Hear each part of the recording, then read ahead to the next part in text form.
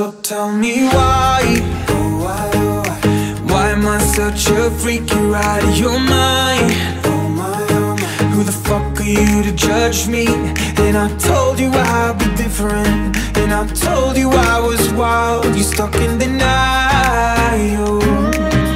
Yeah, I think that maybe you're the freak.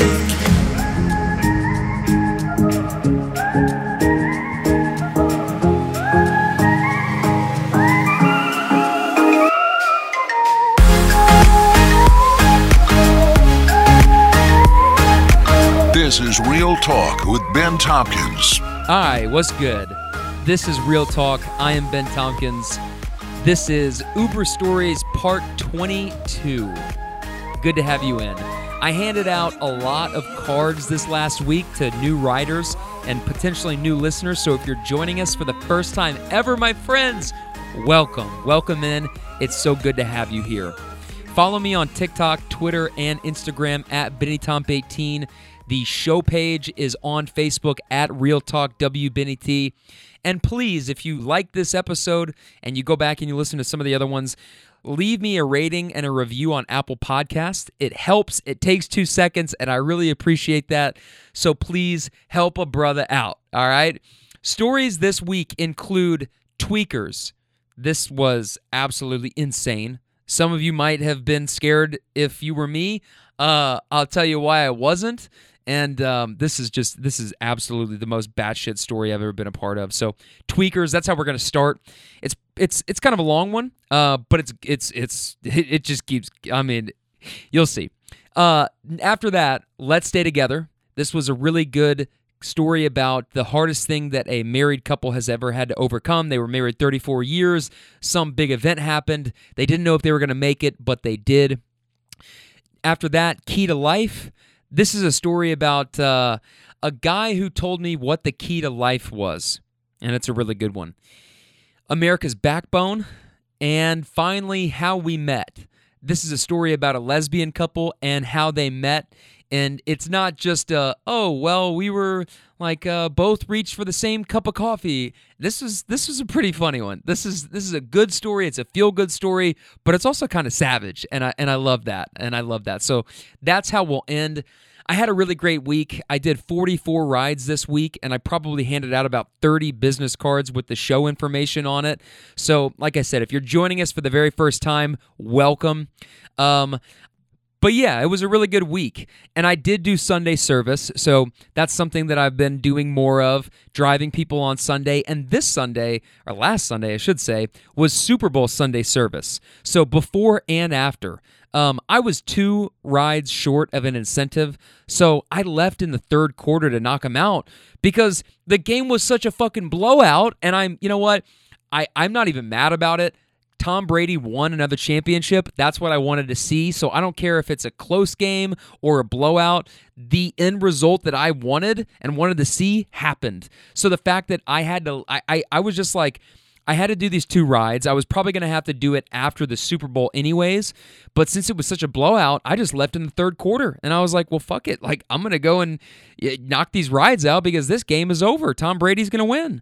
And, so that was cool. So, before the Super Bowl, I kind of had talked to some people about it, but then afterwards, I did those 2 rides, and then, one of the guys was watching the Super Bowl on his phone, and we were kind of talking about bets and gambling, and then the other one was a guy as well, and they were both going home from Super Bowl parties. So then I got to talk a little bit about the game, and it was kind of like sports, you know what I mean? #sports. So that was cool. Last week, I also had a repeat rider. So this is only the 3rd time ever that this has happened where I've had somebody that I've already had before. And it was funny because as soon as we got in the car and as soon as he got in the car and we started talking, I was like, oh, wait a minute. I remember who this person is. Like, I remember you. Like, what's up, dude?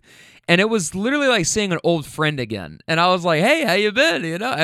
And I remembered what we talked about, so I followed up on some of the stuff that we had talked about, and that was cool, and that's going to happen more as I continue to drive, and it's a smaller city than you think, right? And you got to think the people who are taking Ubers and Lyft all the time, probably a good chance you're going to run into the same driver. So it's only happened like 2 times before that, though, but it happened this past week, and it was like, oh, hey, how you doing? So that was kind of funny. I had some wild shit go down this week. First of all, the most insane trip that I've ever done. This takes the cake, and months ago, I introduced something called the Holy Fuck Power Rankings. We now have a new number 1. This is number 1, and this is the story Tweakers, and this is going to be the first story that I open up with, so I've got that for you in just a couple minutes, but that was fucking wild, dude. And then on Sunday, I also got a text from a writer as I'm on the way to them, and the text says, please hurry as I'm on oxygen and running low on my tank. Oh my God. Oh my God. Whoa. That was... Yeah, I was not expecting that, and she was really struggling, to walk, and she had some groceries, so I helped her into her apartment, and I helped her with the groceries. This is the shit that I'm just like, yeah, I'll do it. Fuck yeah, I'm a stand-up guy. All right. So, and then I was talking to a dude that I was taking to a Super Bowl watch party. So this is before the Super Bowl. This is pretty nuts. And he told me that he was a Bills fan and that he was from Buffalo and he had just moved down here like a few months ago or whatever. And he said that he didn't want Tom to win because of the way that the last 20 years had gone, right?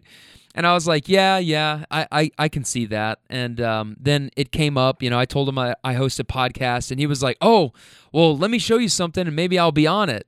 And he showed me a video of him jumping over this huge bonfire. This thing was fucking massive, okay?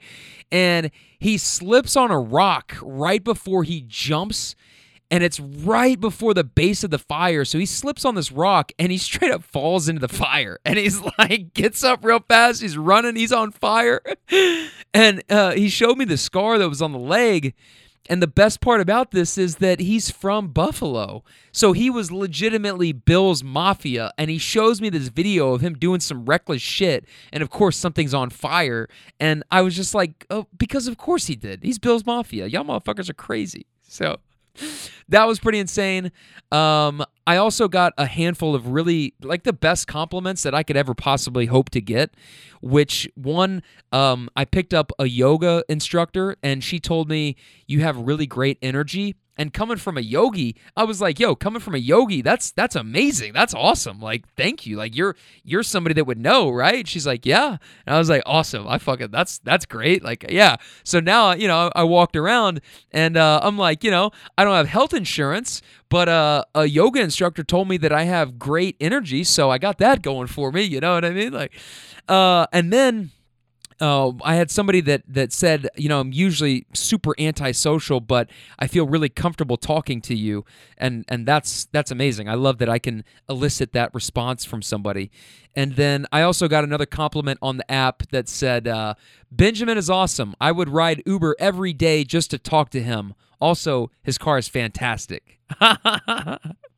Thank you very much. So imagine in a year from now or 2 years from now, what if someone literally tries to be like, I have a story, I want to try to get on the show, so they sit there and order Ubers just trying to get me?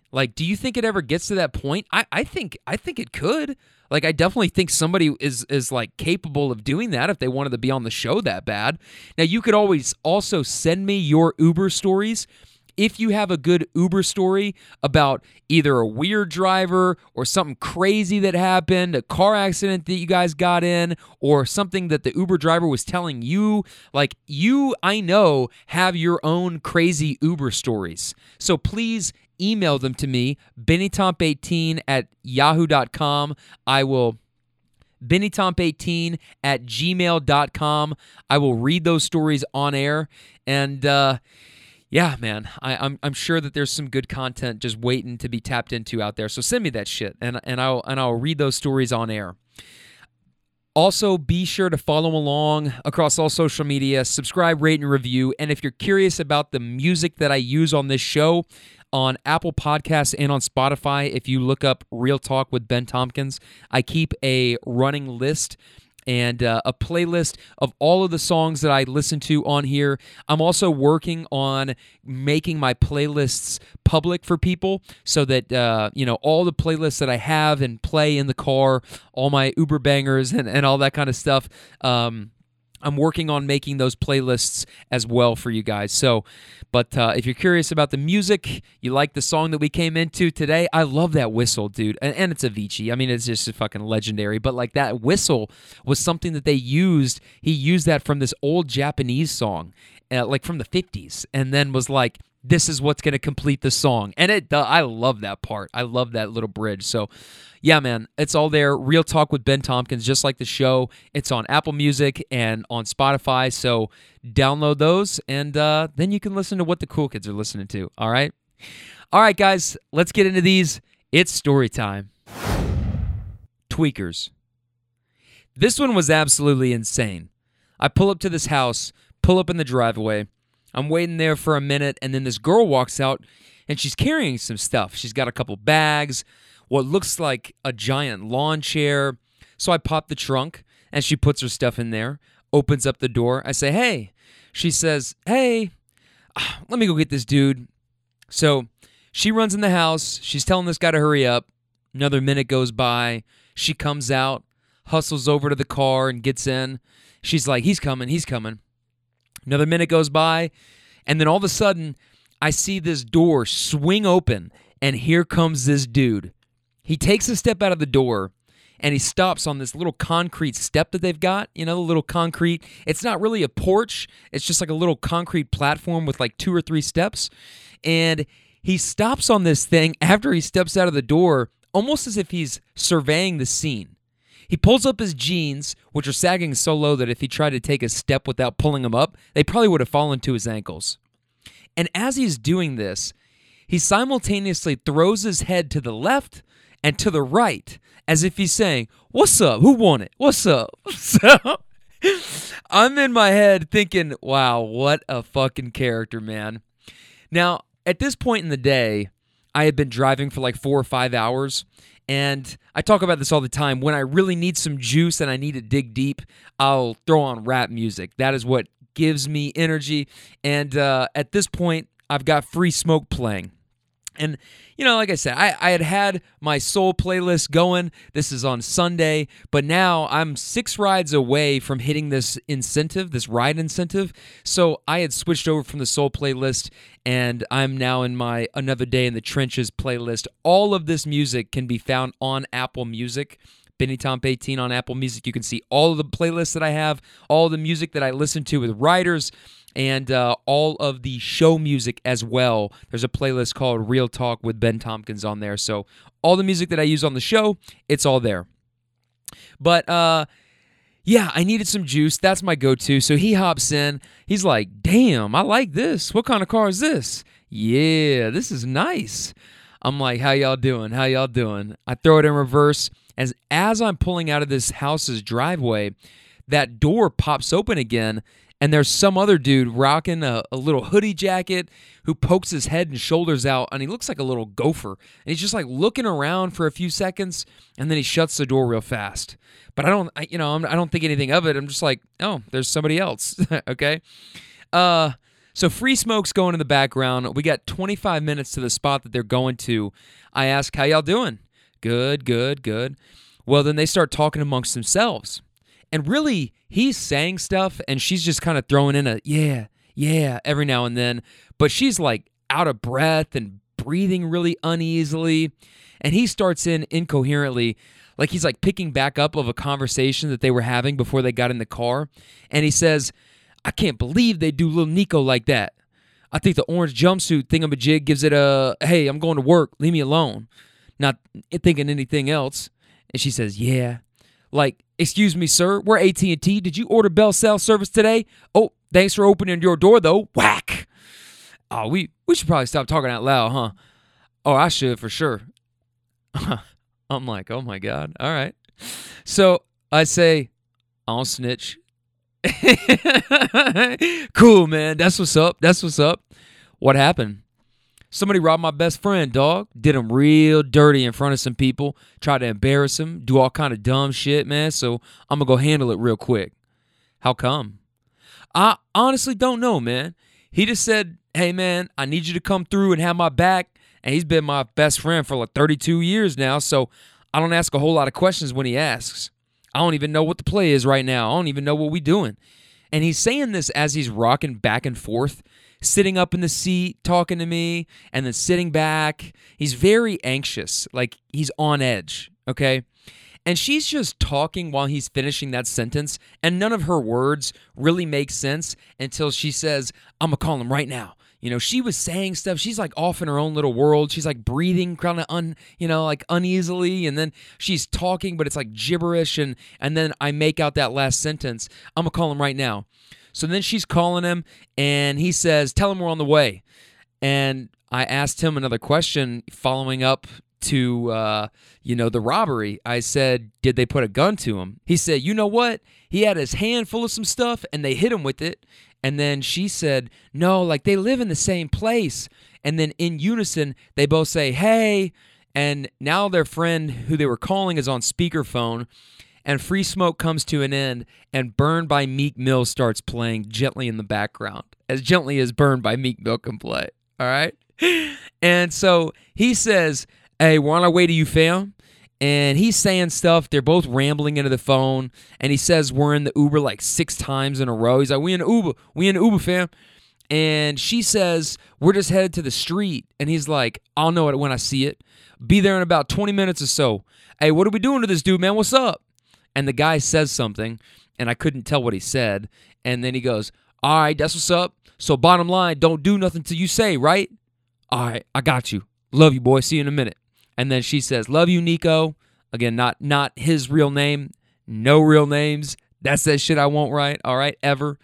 So they hop off the phone, and then he rolls down the curtains in the back. You know, I've got those kind of like Maybach curtains. It's not a Maybach, but it's they're like curtains that cover the windows in the back and the rear view, or not the rear view, the rear window back there. So it's nice, you know. I don't let too much sun get in on my riders, and you can't even tell that anybody's sitting back there because of the window tint and then those black curtains. It's pretty sick.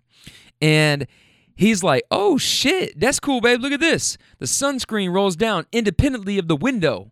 Oh, yeah, got them curtains, I said. Wow, that's some OG Pimp Daddy shit right there. Like, excuse me, shoop. And then she says, what does this do? And she's playing with the monitor in the back. Do you know that song On One? And he goes, oh, yeah, we got the thing right here. What do you mean? And I said, it's not Touch. And she said, yeah, I kept trying it. I was like, yeah, I can put it on, though. Are you talking about I'm On One with Wayne and Drake, right? And he goes, yes. Would you mind terribly, dog? That's like my theme song a little bit. I said, hey, you got to get hyped up for what you're about to walk up on. He said, and I just got the girl, man. You know this girl right here? This is one of my best friends for a long time, and I had to buck up and take her from somebody the other day, buddy. I said, I feel that. Now, at this point, I pulled up I'm On One, and I play it, and I said, you want me to bang it? He said, please. I said, this shit knocks, too, because the bass in that car, it's pretty banging. So then he starts singing it. I'm getting so throwed. I ain't with this all since I was 18. And this is the loudest I've ever played music with the rider in the car. Like, we are fucking bumping. And he's singing, and I'm singing a little bit lower than him because, look, my man asked me to put this song on. I don't want to steal his shine, but I'm singing because it's that loud that I can sing and he's not going to hear me, okay?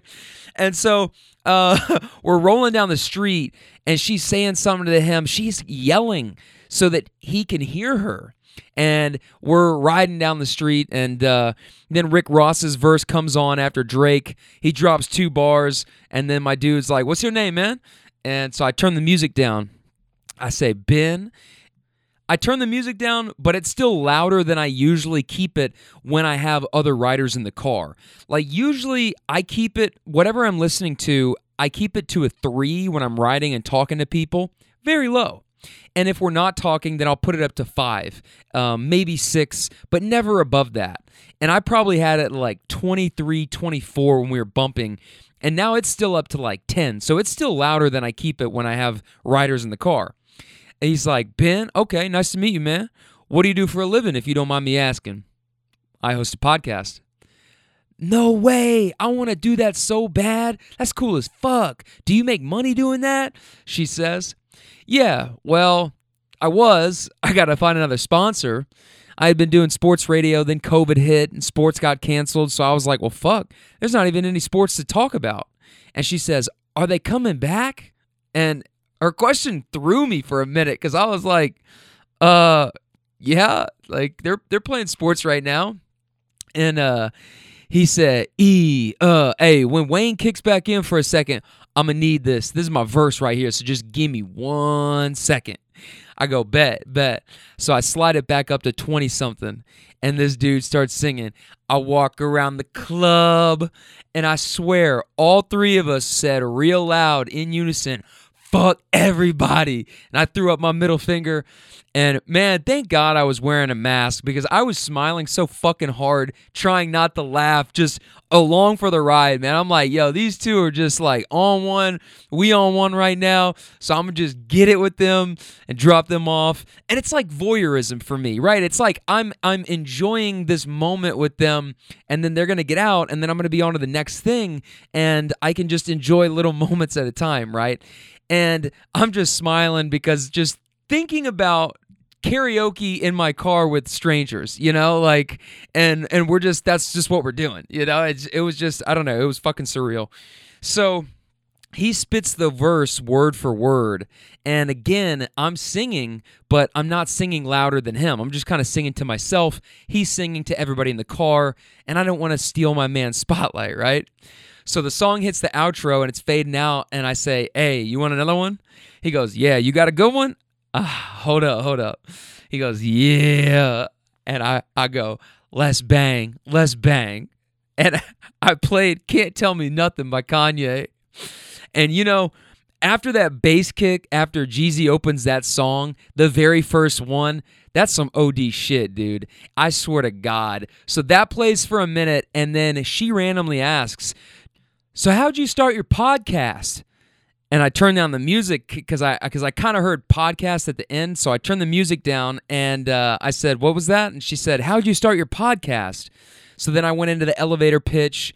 I was doing sports radio, and then I started driving for Uber part-time, told a few stories on air. People kept calling and texting and saying we want more Uber stories. And so now I just make the podcast about all the people that I meet and the shit that we talk about. And I know already that in the back of their minds, they're probably like, wow, we just told this dude we were about to go fuck somebody up.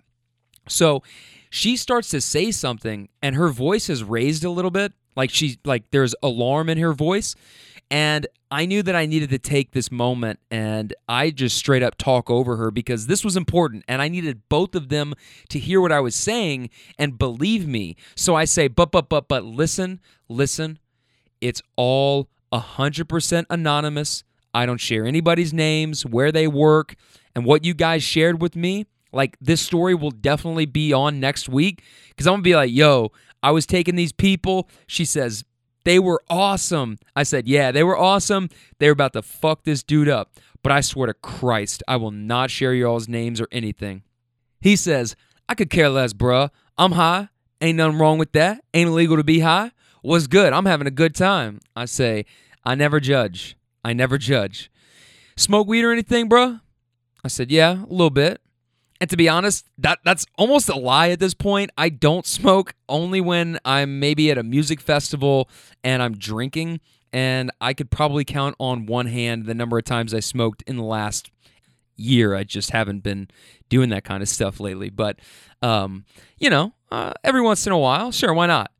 So he said, man, I'm sorry, man. I ain't really mean to say that. I said, oh, you're good, dude. And then she says, what are you doing driving there next to us? And I look over, and we had just come to a stop at the light and then started going. And she said that to the car next to us. And he goes, That guy done sped up when we slowed down. They was trying to challenge us. I said, fuck them.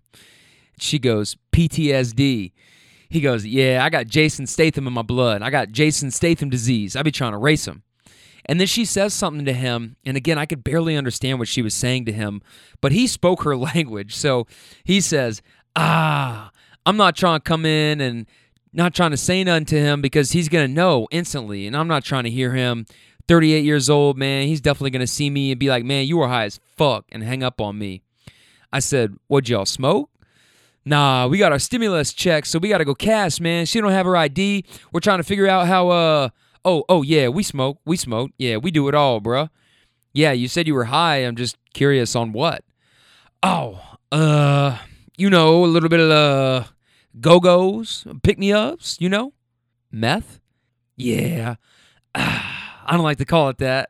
I said, he goes, yeah, it is what it is. Yeah, it is what it is. That and weed, man. So let's just take a step back here for a second, okay? I'm driving these people who are about to, at the very least, confront this person who robbed this dude's friend. And at the most, I don't know. They just told me that they're high on meth, so they're liable to do anything. So one part of my brain is having that conversation, and somewhere else in my brain, I'm having another conversation going, okay, totally makes sense. This whole time, their energy's been erratic, chaotic, slightly paranoid, thinking that car was about to race them. He's kind of bouncing around a little bit in his seat. He's been talking gibberish, which I'm realizing now is due to a combination of him clenching his jaw and his words just slurring together.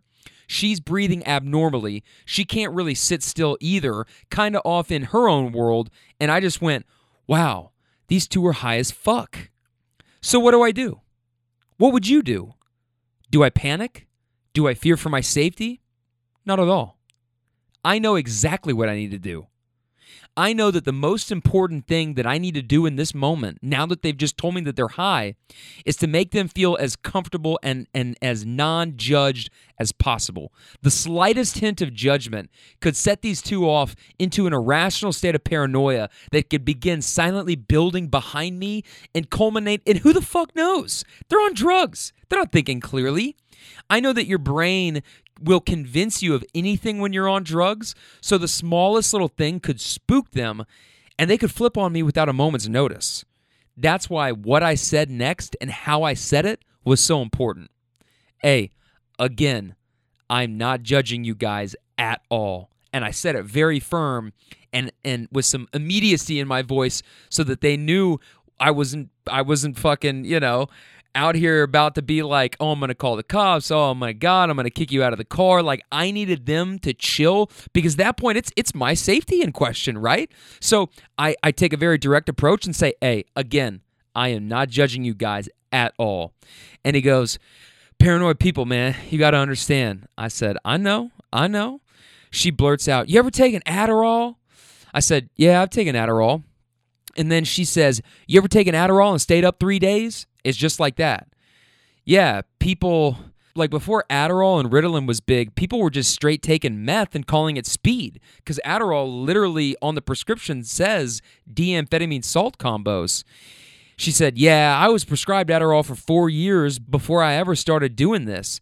Now, on your show, you should definitely be like, so many people are hard on themselves for being out here doing what they're doing. You know what I'm saying?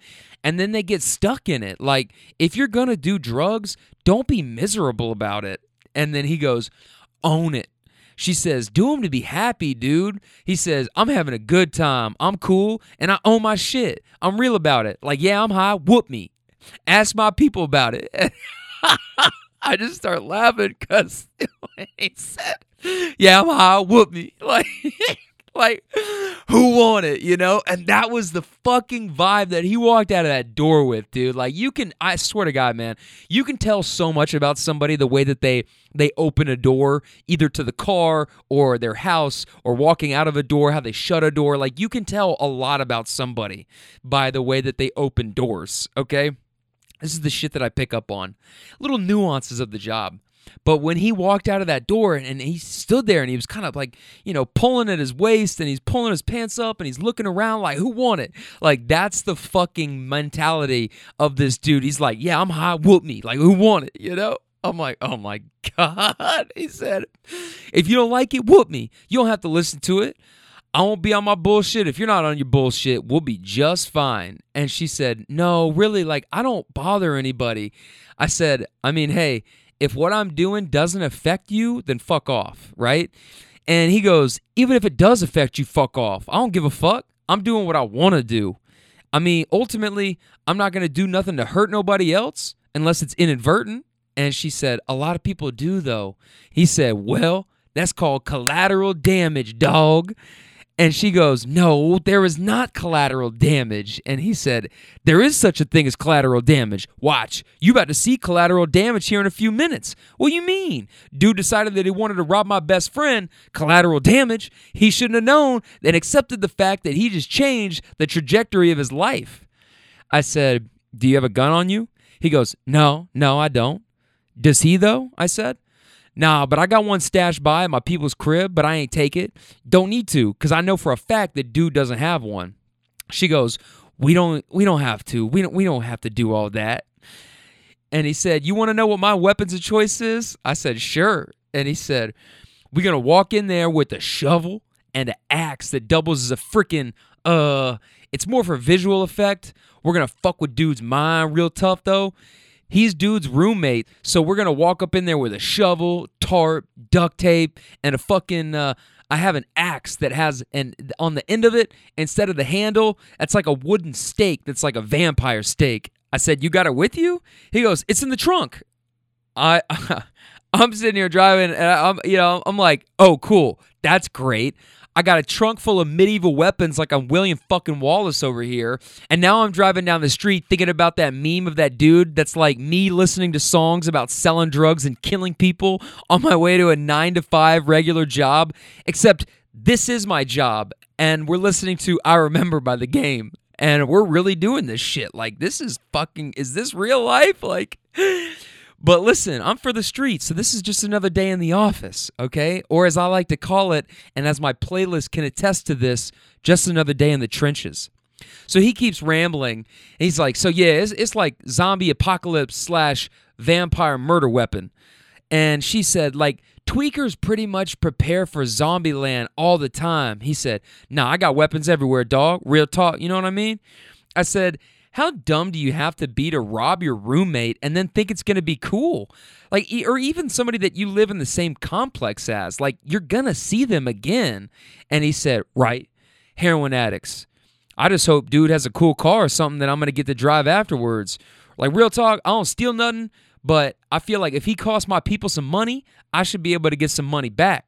That's how it goes. Shit's a continuous cycle, bruh. Every day, all day, day 1, day 2, day 3, shit starts getting real interesting on day 3. Day 4, I have no filter whatsoever, and you cannot stop me from doing anything I want to do, literally. I said, what day are you on right now? Day 3? She said, day 7, you're up for another 7.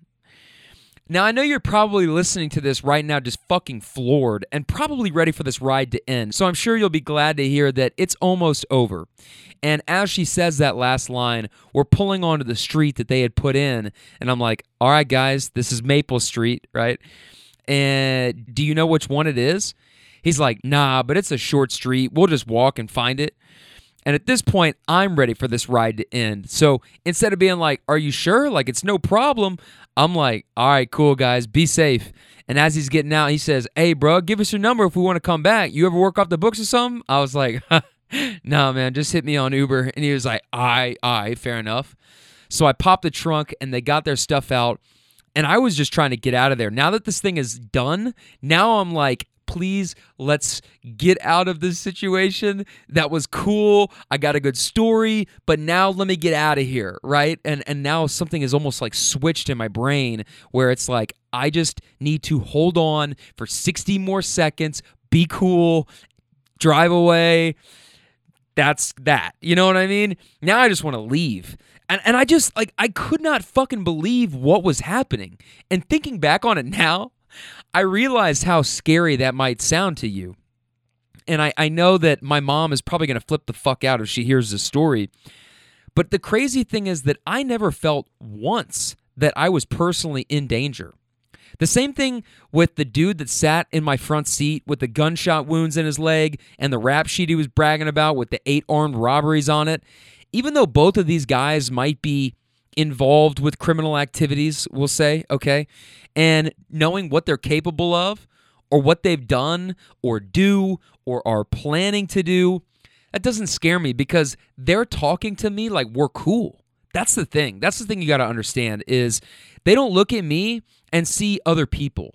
I'm taking them where they need to go. And most of the time, I'm telling them what they need to hear. And they respect that. They respect that I'm real with them.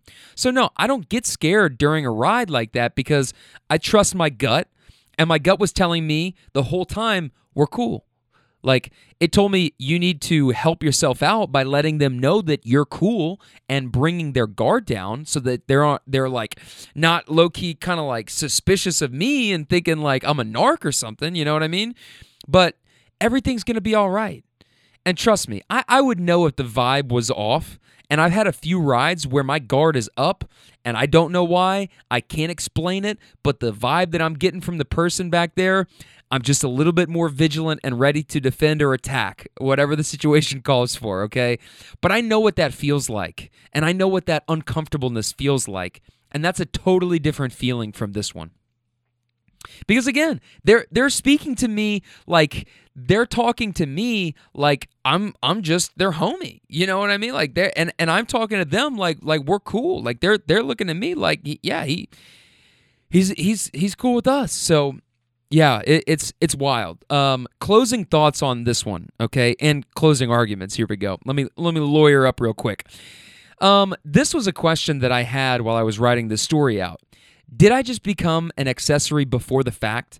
You've heard of an accessory after the fact, but what about an accessory before the fact? That's a real thing, right? And that's a good question. And I do think that it's worth examining because I'm sure you're probably in your mind thinking, wow, these people had weapons. These people were talking about committing a crime. Why didn't you stop them? Should I have maybe called the police and just said, hey, I dropped off these 2 tweakers and they're possibly planning to commit a crime? Maybe. But here's why I didn't, and here's why I wouldn't. First and foremost, it comes down to safety. The most important thing for any of you sitting on the sidelines wanting to preach to me about the letter of the law and reading in your imaginary little life handbook where in the chapter for this it says, here's what you fucking do, cool, okay? I get it. But this is the real world. So if I go out of my way and snitch on these people, and it's not like they'd have to think hard about who sold them out. It'd be like, oh, we literally just confessed what we were talking about doing to this one guy. Well, guess what's going to happen to me? Now it's my problem. Now it is my business because I chose to get involved. And now I just made 2 enemies and 2 people that I always got to be worrying about and looking over my shoulder for the rest of my life. And now I just opened myself and anybody else that I might be with, like my family, friends, girlfriend, other riders. Now I just opened us all up to somebody that wants to hurt me and has a reason to want to get back at me. You think I'm going to choose to do that? For some piece of shit that robbed somebody in the first place that's about to face the consequences of that decision? You're out of your fucking mind. There's an old saying amongst us Italians, omerta, all right? So that's one. First and foremost, my personal safety. I'm thinking about me and my family, and I'm like, fuck that, dude. Not my business, not my problem, okay? Secondly, I really have no way of knowing whether they were actually prepared to harm this person or whether they're full of shit.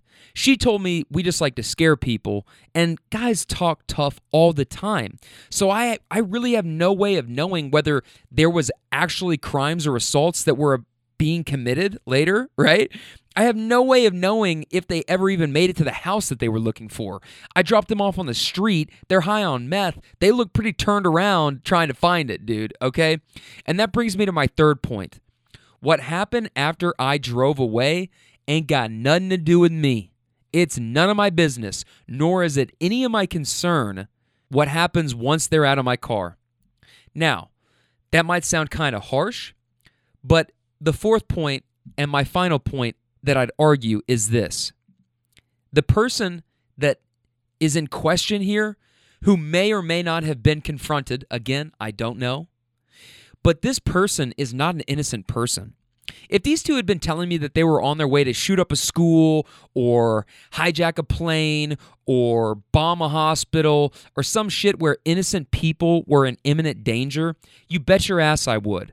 Either by eliminating the threat myself and being a fucking hero, or calling the FBI or the police or the proper authorities after the fact and saying, hey, I have information about something that I think is going to happen that I want to prevent from happening. Absolutely, I would do that. And like I said, like the hero, like I would try to be the guy. I would honestly be the guy that would try taking matters into my own hands and end up losing my life in the process. Like I tried to fight the guy or something and end up getting stabbed or shot. But that's not what we're talking about here. We're talking about some low-life fucking scumbag whose initial criminal act in robbing this dude's friend was the thing that set into motion this entire chain of events. And if we're really being honest, that guy deserves whatever the fuck he gets. You know why? That's life. That guy's a grown man. He made a series of decisions. He chose to rob somebody. He chose his associates and who he pals around with. He chooses the things that they do together.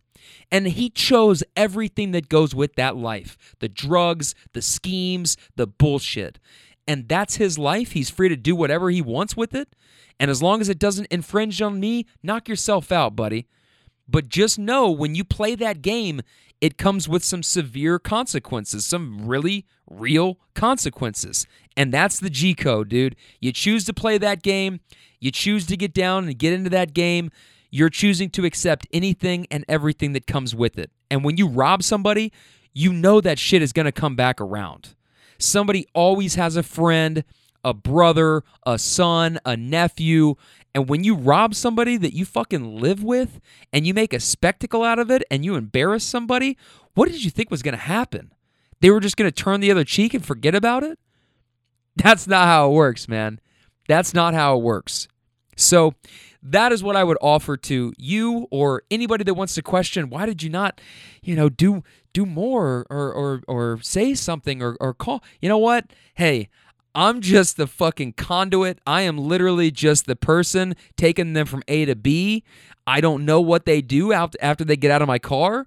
And honestly, I don't want to fucking get involved with it because it has nothing to do with me. And am I worried about telling this story? No, not at all, because I straight up told them, like, this is a great story. And the shit that, like, I will not use your guys' names or any way that people could identify you, but this is going to go on the podcast. They didn't give a fuck. They're like, what is it to them? Like, they like, you know what I mean? Like, so, yeah, no, I'm not worried about that. And, yeah, you shouldn't be either. But, oh my God, that was the most insane ride that I've ever had. And like a few times I know that I've been on drug runs. Like I have picked somebody up that is going to pick up from their dealer. They go into this house and I take them straight back. And I just know what's going on because I'm not stupid. You know what I mean? And it's probably happened 3 or 4 times and I don't say anything. I don't call them out because, I don't want to know, to be honest with you. If that's what they're doing and then they get back in my car, I don't want to know. And plausible deniability in that case and that situation is everything to me. I don't fucking know, right? And I don't want to know. So don't tell me, okay? And these people talking about doing this shit, it's like, look, fine, okay, you're talking about, but you're also high. Like I don't know if I can accept and trust what you're saying to me. So, look, man, for all of those reasons, I just was like, and again, if none of that makes sense to you, here's something that should: my safety. Okay, I'm not gonna blow my fucking cover in the car and have somebody potentially tweak out on me or try to track me down or some shit like, no, fuck that. I don't snitch. And you know what? That's the G code, my friends. Let's stay together. Little Al Green, baby. A lot of times when I pick up riders, I get a lot of solo riders. And if I'm asking them questions, then it's mostly just stuff about them, them personally, like, hey, do you have kids, do you have family, blah, blah, blah, blah, blah. But I ask them questions about them personally. But when I pick up groups of friends or couples, a lot of times those conversations, I'm going to focus on like their specific relationship, and I'll ask them stuff that's going to get both of them talking and responding instead of just honing in on one person and kind of having the other feel alienated or not part of that conversation. So I ask stuff like, what's the key to a good marriage? To being a good partner? What do you like to do to keep things fresh? What advice would you give to other married couples? If it's somebody that's married, right? And in this story, they are married. And I do that because if you ask questions like that, if you ask 10 people those type of questions, you're going to get 10 different responses and some really great perspective and probably some really great stories because everyone has a why. And that why is what drives that story. That why is what's at the root of their response. Why do you believe that? What makes you say that? What experience or experiences have made you feel so strongly that this is the first thing that comes to you? Where does that come from?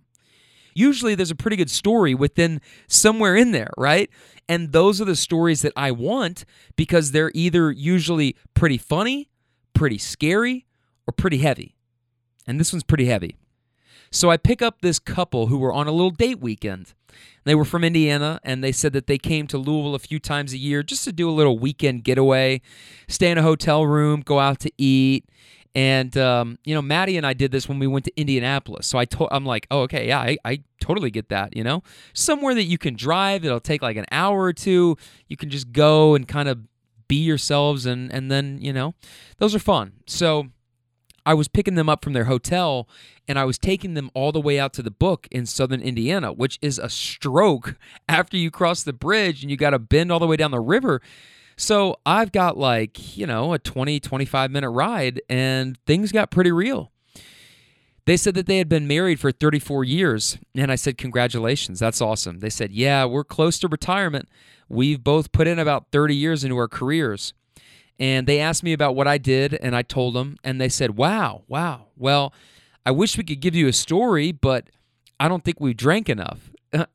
People always assume that the Uber stories thing is going to be just a bunch of drunk people. I really don't even get that many because I'm not driving like a bunch of like Saturday nights, and because people aren't really going to the bars like they did, maybe a year ago or 2 years ago at this point, I guess.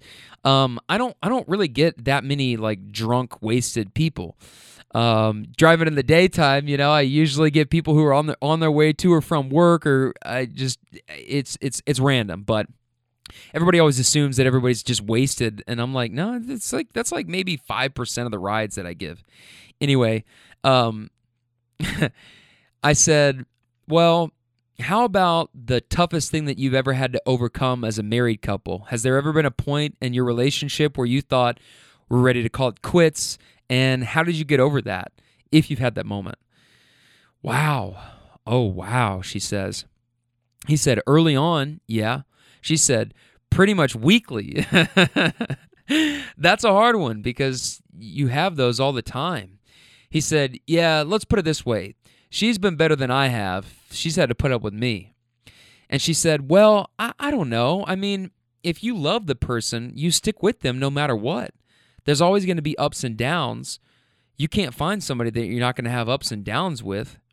What's the worst thing we've had to overcome? He said, I don't know, probably the miscarriage. Yeah, we had a miscarriage. That was tough. How long were you carrying it? 14 weeks, so not super long, but a full term, and it still hurts. He said, so we didn't think we could have kids again, and we had a son that's doing amazing. So she said, yeah, we have a daughter who's 32 and a son who's 25. I said, awesome. He said, but the son, we didn't think we were going to have him. She said, yeah, I always think of him as God rewarding us because we stuck together and went through tough times together, and God was like, all right, well, here's this guy because you toughed it out. And he says, and the doctor scared the hell out of us because he said, well, had it lived, it would have been confined to a wheelchair and all this stuff. And I'm thinking, well, so what, man? I see people dealing with that stuff all the time. So give me the challenge. I would have just taken it and just to have that person in our lives, I don't know, right? And he looked at her and she said, yeah, but maybe God didn't think that that person needed it. And maybe it wasn't God didn't think that we needed it. It was that that person didn't.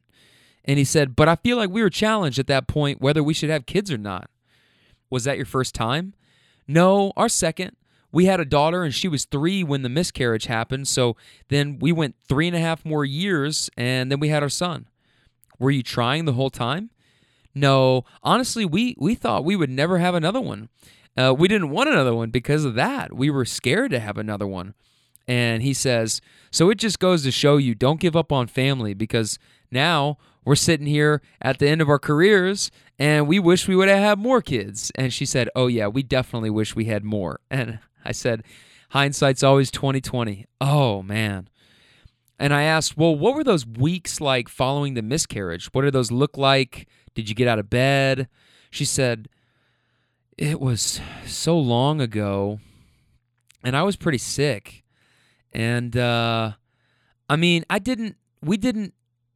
so I went in just for a regular checkup, and he said, it's funny you asked because we just talked about this a couple weeks ago. And she said, we did. We just talked about this a couple weeks ago, and we brought it up, and we hadn't talked about it in a long time. I said, see, I just go right in, And they said, yeah, I could see that. And he says, I just told her, I just feel like even though that child was a miscarriage, we didn't do that child justice because there was no closure. They just kind of took it from us, and it was like, what happened? She said, yeah, I didn't have any idea that anything was wrong because it was only 14 weeks, and I had just barely started seeing it move, and I didn't think anything of it, And when I went in for my regular checkup, they tried to find a heartbeat, and the nurse didn't say anything much to me. She just said I needed to go to the doctor. And so the doctor comes in and he tries to find the heartbeat. Still, he really didn't say a whole lot at first. And then he was like, well, we don't see a heartbeat. We're not finding a heartbeat. So we're going to send you over for a few more tests. And I was all by myself because this was just a regular monthly checkup. I said, yeah, you weren't expecting this at all. She said, no. So they do more intense ultrasound type thing, and then they said, well, there's no heartbeat, and the baby is no longer living. They said you can either wait it out, and eventually you'll miscarry, and everything will happen on its own, or you can go into the hospital, and we'll make things happen. I said, is that a C-section? No, it was more of they put me into labor, They put me into labor type thing. And I was working full time, and I didn't want to be sitting at work, and then all of a sudden things start happening. So we wait a couple weeks, and I said, I think I'd just rather go ahead and have you do whatever you need to do and go ahead and finish this process. And I said, well, it probably ended up being better in the long run because imagine how much more attached you would have continued to get if you let it reach, full development. And he said, yeah. And she said, yeah, that's what I thought too. So we went into the hospital and they did the whole thing of making me go through labor and contractions, and I gave birth to a stillborn. And he leans up in his seat and he says, but the crazy thing is, after we had our son, when she was pregnant with our son, she fell down the steps one day and hit her head on the floorboard, and it almost knocked her clean out, but it did not affect him at all. And then she was coming home from work and fell asleep at the wheel and hit a tree. And nothing happened. It's crazy, man. And she goes, I think and I don't know how much you believe in God or whatever, but I think it's pretty much in his hands a little bit. There's a higher spirit somewhere taking care of things. And I told them I'm very spiritual, and I do think that there's something that connects us all. And I struggle with it because I was raised Catholic, and then after my parents got divorced, I was kind of like, this is all bullshit. And she goes, yeah, as I'm saying that. And I said, but I definitely do believe in some kind of a higher being. And she said, I do too. And I said, and I believe that we're all connected, and that something else that I think about too is sometimes you meet people and you just know that they are evil Yeah, he says. And she said, that is so true. I said, they are just fucking evil. And so if there's those people out there walking around the earth, there has to be something to balance that out. And he said, exactly. And she goes, I think so too. You are on it. He said, you are spot on, man. I can see why you host a podcast. Hey, you know? And, you know, it was funny. I had two conversations this week. One, you know, we got into religion here and spent a little bit more time talking about religion. We still had like maybe, you know, another 5 or 7 minutes in the car. So that was a good ride. Good conversation. Really tough thing to have to overcome as a married couple. My God.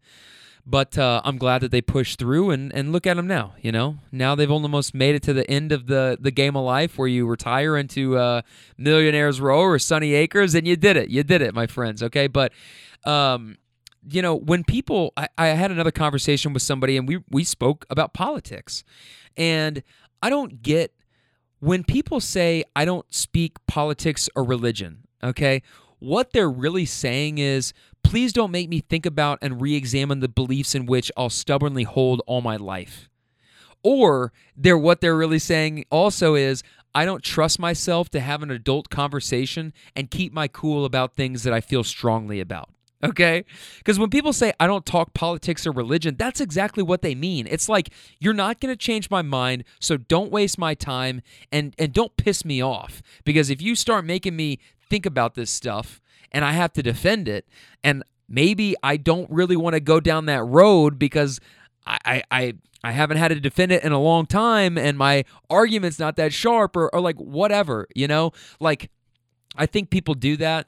I think that politics and religion are they're big beliefs. And they're not just beliefs, that's an identity, you know? I'm a Christian, I'm a Catholic, I'm a Jew, I'm a Muslim.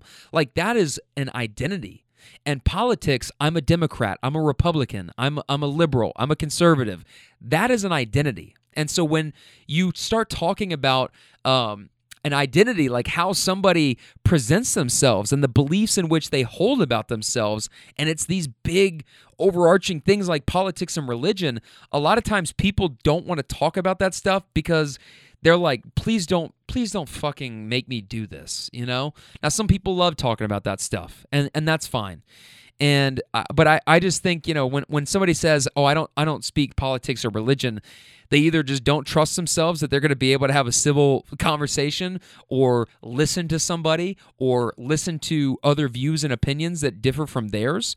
Or they're just saying, please don't make me think about this stuff because I don't want to re-examine this stuff. This is who I am. This is how I'm going to die.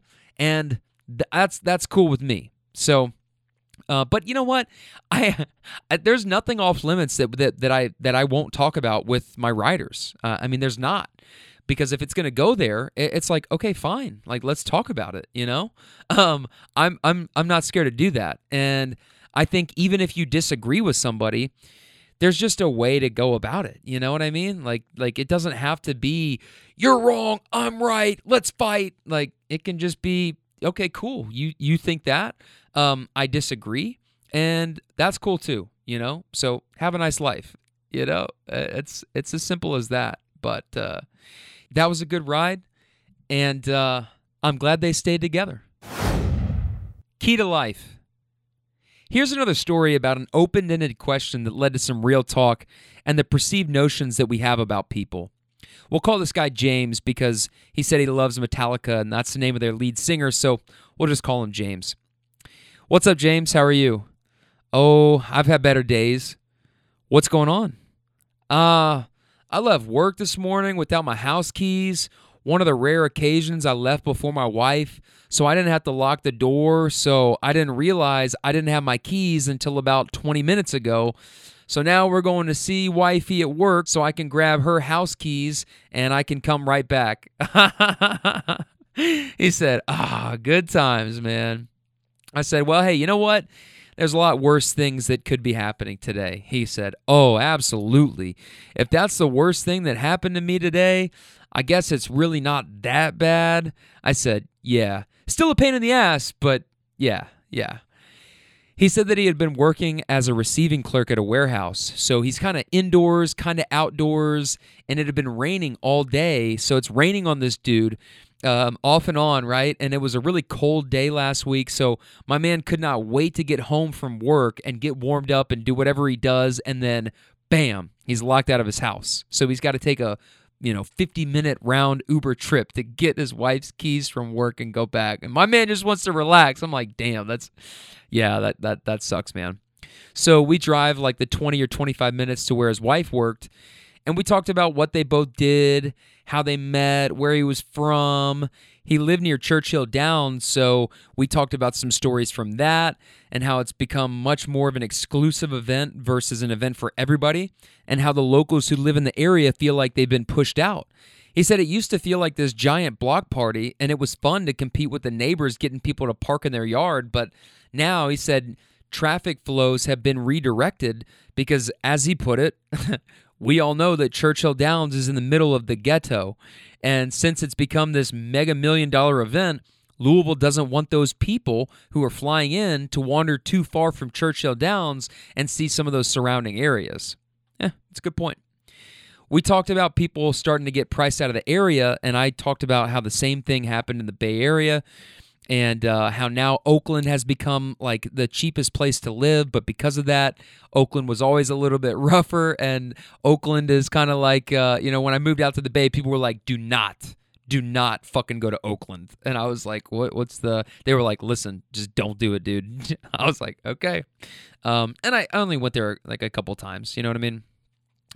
But it was, it's just something that's happening here too. The people that live down near Churchill Downs, like at some point, I would think that there's probably going to be, like, all those houses get bought up and they build.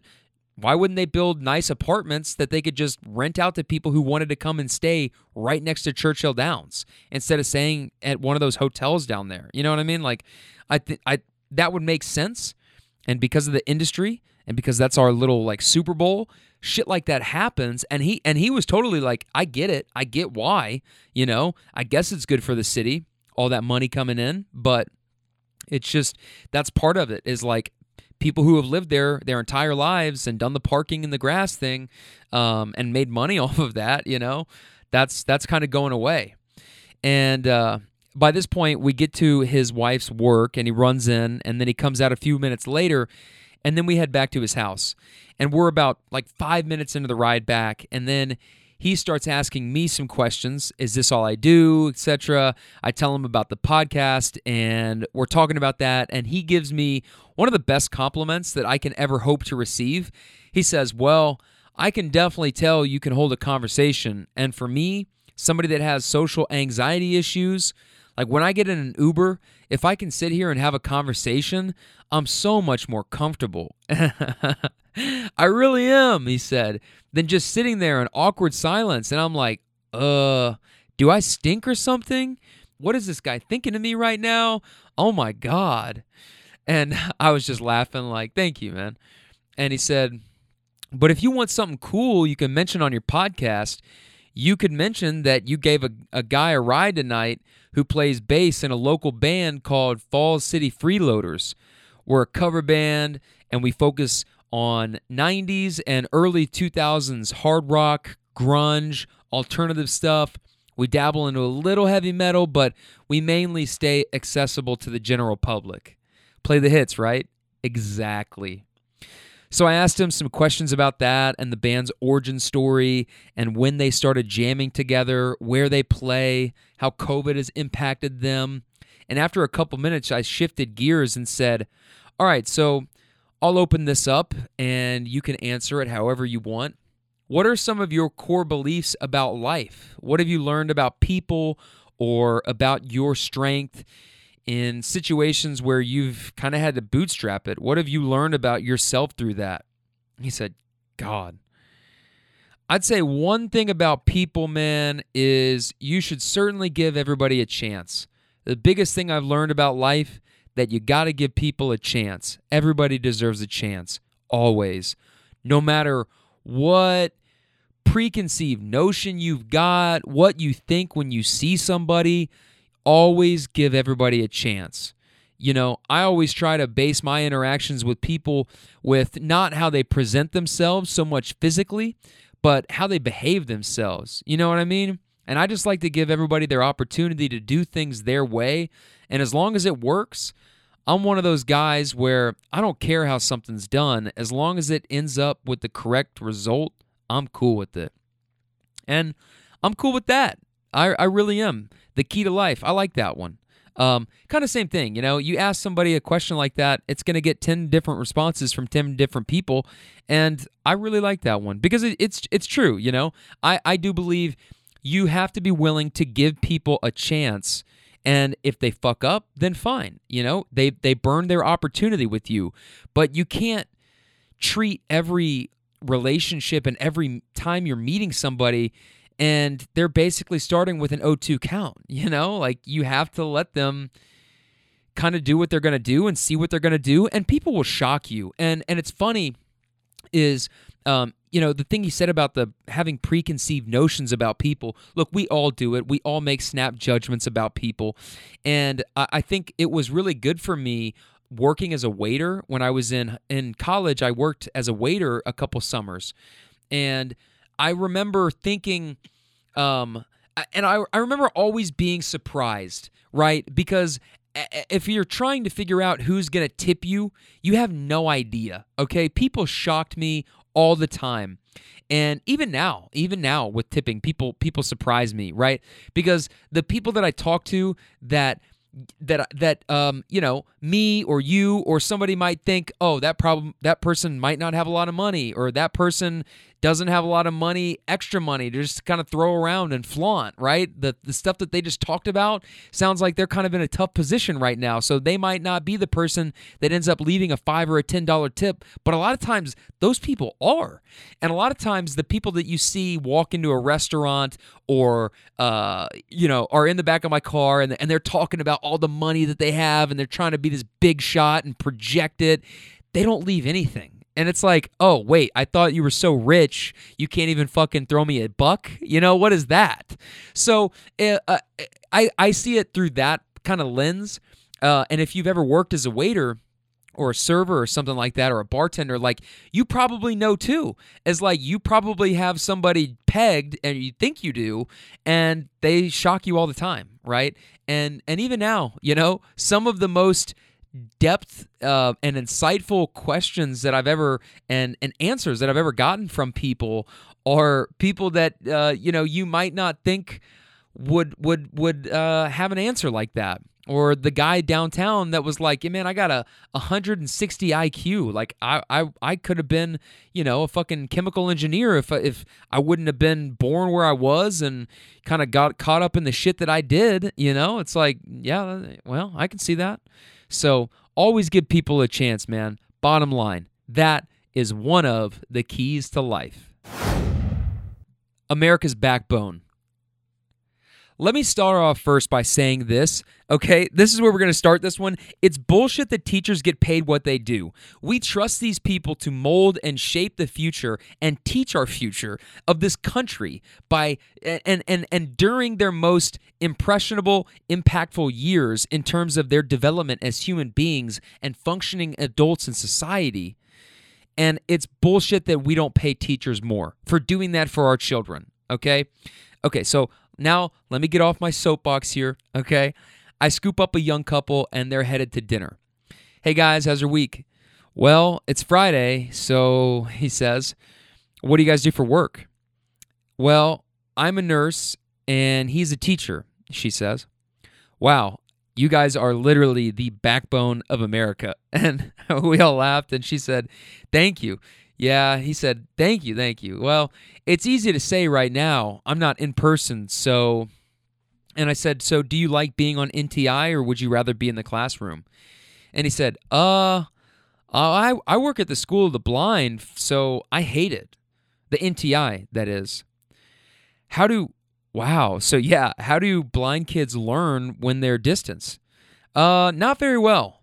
And I'm also the gym teacher, and at first it was like, okay, we'll be back in November. So it's like, okay, I'm just going to try and do as much easy stuff as I can and not really get into teaching really hard material. But then it was January, And that really extinguished everything. So now I'm like trying to teach kindergartners how to hop through a computer. It's crazy. How big are the class sizes? So we have 75 kids at the school total, and we have 17 kids in elementary. So I have a kindergarten class that's like 6, and then they put the other 3 or 4 grades together basically. And then I see each middle school group, and there's like about 6 in 6th, 7th, and 8th each. And then high school, there's about 25, 9 to 12. And we have 3 or 4 who are going to be with us until they're 21. So it's interesting. So I said, so who's had it worse between the two of you? Her, he says immediately. She said, oh. I said, what kind of nurse are you?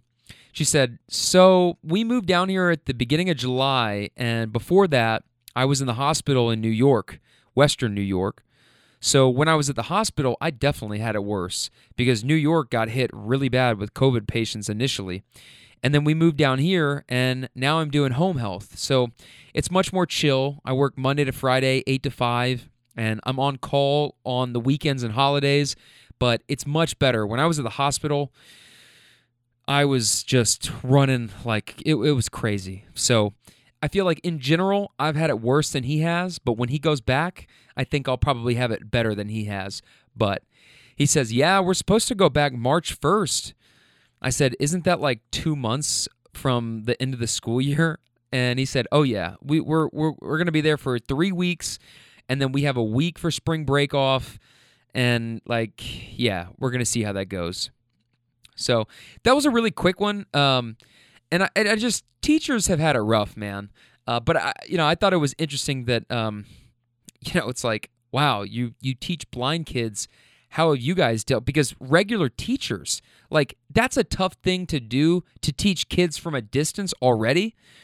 And I wished I would have asked more specific follow-ups to that, like what's the curriculum like and how do they learn best and stuff like that. What kind of activities or exercises are you doing in your classroom? But it was such a quick ride. It really was. That's why it's a quick story too. I just thought this was interesting because it's like something that I've never thought of before. And it made me go, that would be a challenge. Like as a teacher during this time, sure, yeah, that's hard enough. But add in that the kids that you're teaching are blind, that's got to be really tough. And I can't even imagine what it must have been like working in a New York hospital at the beginning and at the height of COVID.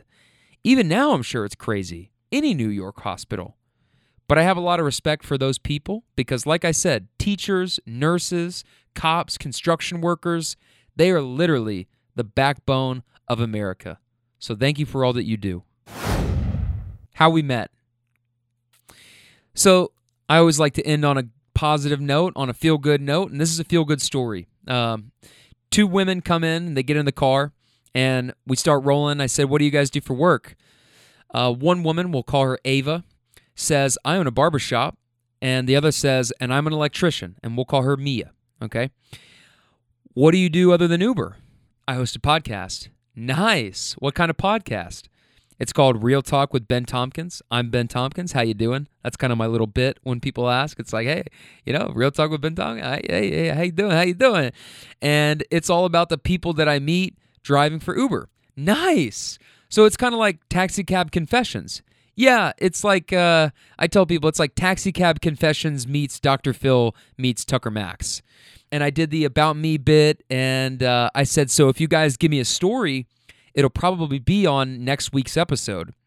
Well, they laugh, and Ava says, I think our most interesting story would be how we met. Okay, so, and they look at each other and they laugh. I go, how'd you meet? Mia says, okay, so she's recently divorced. Congratulations, I say. Thank you.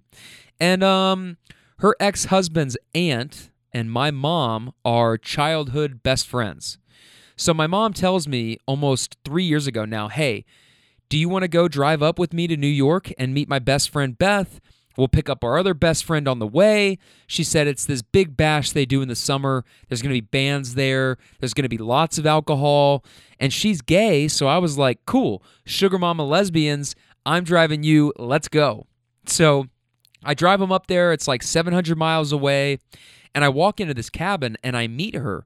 And we just lock eyes instantly. and we were done right there. Ava says, the chemistry was crazy. Wow, I said, wow. So I meet her up there, and I find out that she only lives an hour from me. So we're 700 miles away in New York, but really we're only an hour away from each other. Holy shit, that's awesome, I said. Mia says, yeah, so we met up there, and her ex-husband was really pushing us to hang out more. And, you know, all the other stuff men do. Yeah, Ava says. And then, and then Ava picks up from there and says, and the very next weekend, he schedules a rendezvous for the three of us to get together. And she's kind of laughing. And Mia says, unbeknownst to him, it didn't work out the way that he planned, and he was left out, and he sat at Waffle House all by himself. I'm thinking, oh, shit, okay, oh, my God. We're talking about a threesome here. Okay. And Mia says, so we like to joke and say that he was getting smothered and covered while we were smothering and covering each other. Holy shit, I said. So yeah, we're all laughing, and she said we went through like a year and a half of just back and forth. She's got 2 kids, and he's not a great person. He's a very abusive alcoholic, so it took a lot for her to leave. I said, good for you. Yeah, so she finally did it, and finally, like 2 days before we met, 2 years later, the divorce was final, the papers were in hand, and the very next day, she proposed to me. And then I proposed to her, and we are in the process. The gods worked out in our favor or whatever, because I looked for a house to buy and move into this city in Kentucky because my dad owns his own electrical business there. So I was going to stay down there, and I never could find anything. And then everything just worked out. I got a loan in hand. We got a big house being built on us for 30 acres of land in the city. And we're going to move out there, and she's going to sell her business or do whatever, and we're just going to reestablish down there and live the simple life. Just everything that we've always wanted, everything we've ever thought of. Just drink bourbon on the back porch and watch the sunset.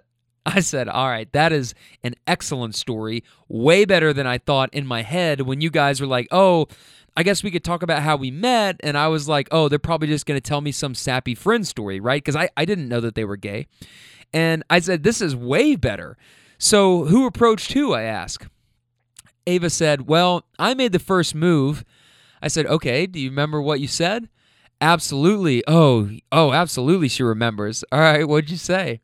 Ava says, so we walk into this A-frame house, and we lock eyes, and I'm like, oh, shit, I'm overdressed. Because I was in a dress, and she was in, like, shorts and a T-shirt. So I change into some jeans and a cute top, and I go find her, and she's in the backyard sitting at a chair next to her mom listening to a band, and I walk up, and I'm like, so is this where the cool kids sit? Mia says that was her pickup line. Is this where the cool kids sit? So that's been the joke. Like, yeah, I guess, right? So then we moved later in the night, and there was a fire out back, so I grabbed her chair, and I took it all the way down there with me so I could find her again and have her sit there with me. And I made her. There's a video of her. She's doing my s'more, and my mom and her best friend are like, are you really making her do this? And I was like, damn straight she's roasting my marshmallow. So she's just like, how do you want it? And I was like, I'll take it any way you got it. And it just went on like that from there all night long. I said, wow, that's a baller move. That's a player move right there, to move her chair so she has to come to you. Yep, that's right. Wow. So, and you're still married at that point, right? Yeah, this is almost 3 years ago. I was married up until July of last year. And Mia says, I've stuck it out for the last 2 years of being told to leave, and I'd leave and then come back and leave and come back. And I just knew something was gonna, I don't know, I just knew it. So, and I ask, now, have you always identified as bisexual, or were you openly gay at that point?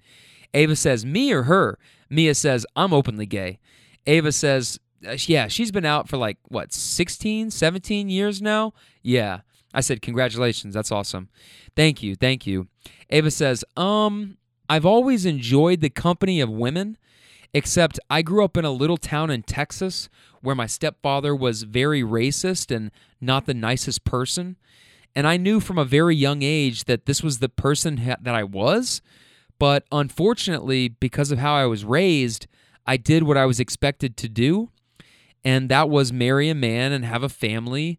And I don't know, just when I met her, she awakened a fire inside me that I didn't know was there. That's awesome. I love that. How liberating was that for you when you were finally able to just be like, oh my God, there was such a weight lifted off me. It was fantastic. So good. That makes me feel good, you know? That's a good one to end on. That's a positive story. They were super excited talking about it. You know, they got a wedding coming up at some point. It's a love story. It's got some savage in there. The smothered and covered thing had me rolling. We were I mean, that was awesome. And just thinking about the guy sitting alone in a Waffle House, like the SpongeBob gif, with his, you know, he's like sitting there with his hands crossed inside of a diner, and the coffee is sitting there, and there's some like steam billowing up, and he's just 1,000 yards staring at the table, and he just looks like, fuck, like what is life, right? And I can just imagine that guy sitting there like, not how I envisioned this one. And you know what, my friend? Be careful what you wish for, because he's like, hey, let's all get down. And then Mrs. Steal Your Bitch over here scoops his wife up like a ground ball. Now they're getting married. What a story, man. What a story. All right. That is it for me. Please subscribe, rate, and review to the podcast. Leave me a rating and a review. Leave me a little comment. I like to read those on air. I am on TikTok, Twitter, and Instagram at BennyTomp18. Follow along. I just made this TikTok account, so I've got exclusive content that I'm not sharing anywhere else. That's on TikTok, Twitter, and Instagram for the day-to-day stuff. And please like the page on Facebook at Real Talk WBennyT. That's where I share all that stuff there. And any of the writers, you listening, I gave out a lot of cards this week. So if you're a writer, you can write in the group, you know, write on the story and on the page, like, hey, this was me, that was really cool, like whatever you want to say. That's open to you as well. So, guys, that is it. I'll be back next Wednesday, Uber Stories Part 23. I can't wait. I am Ben Tompkins. That's Real Talk.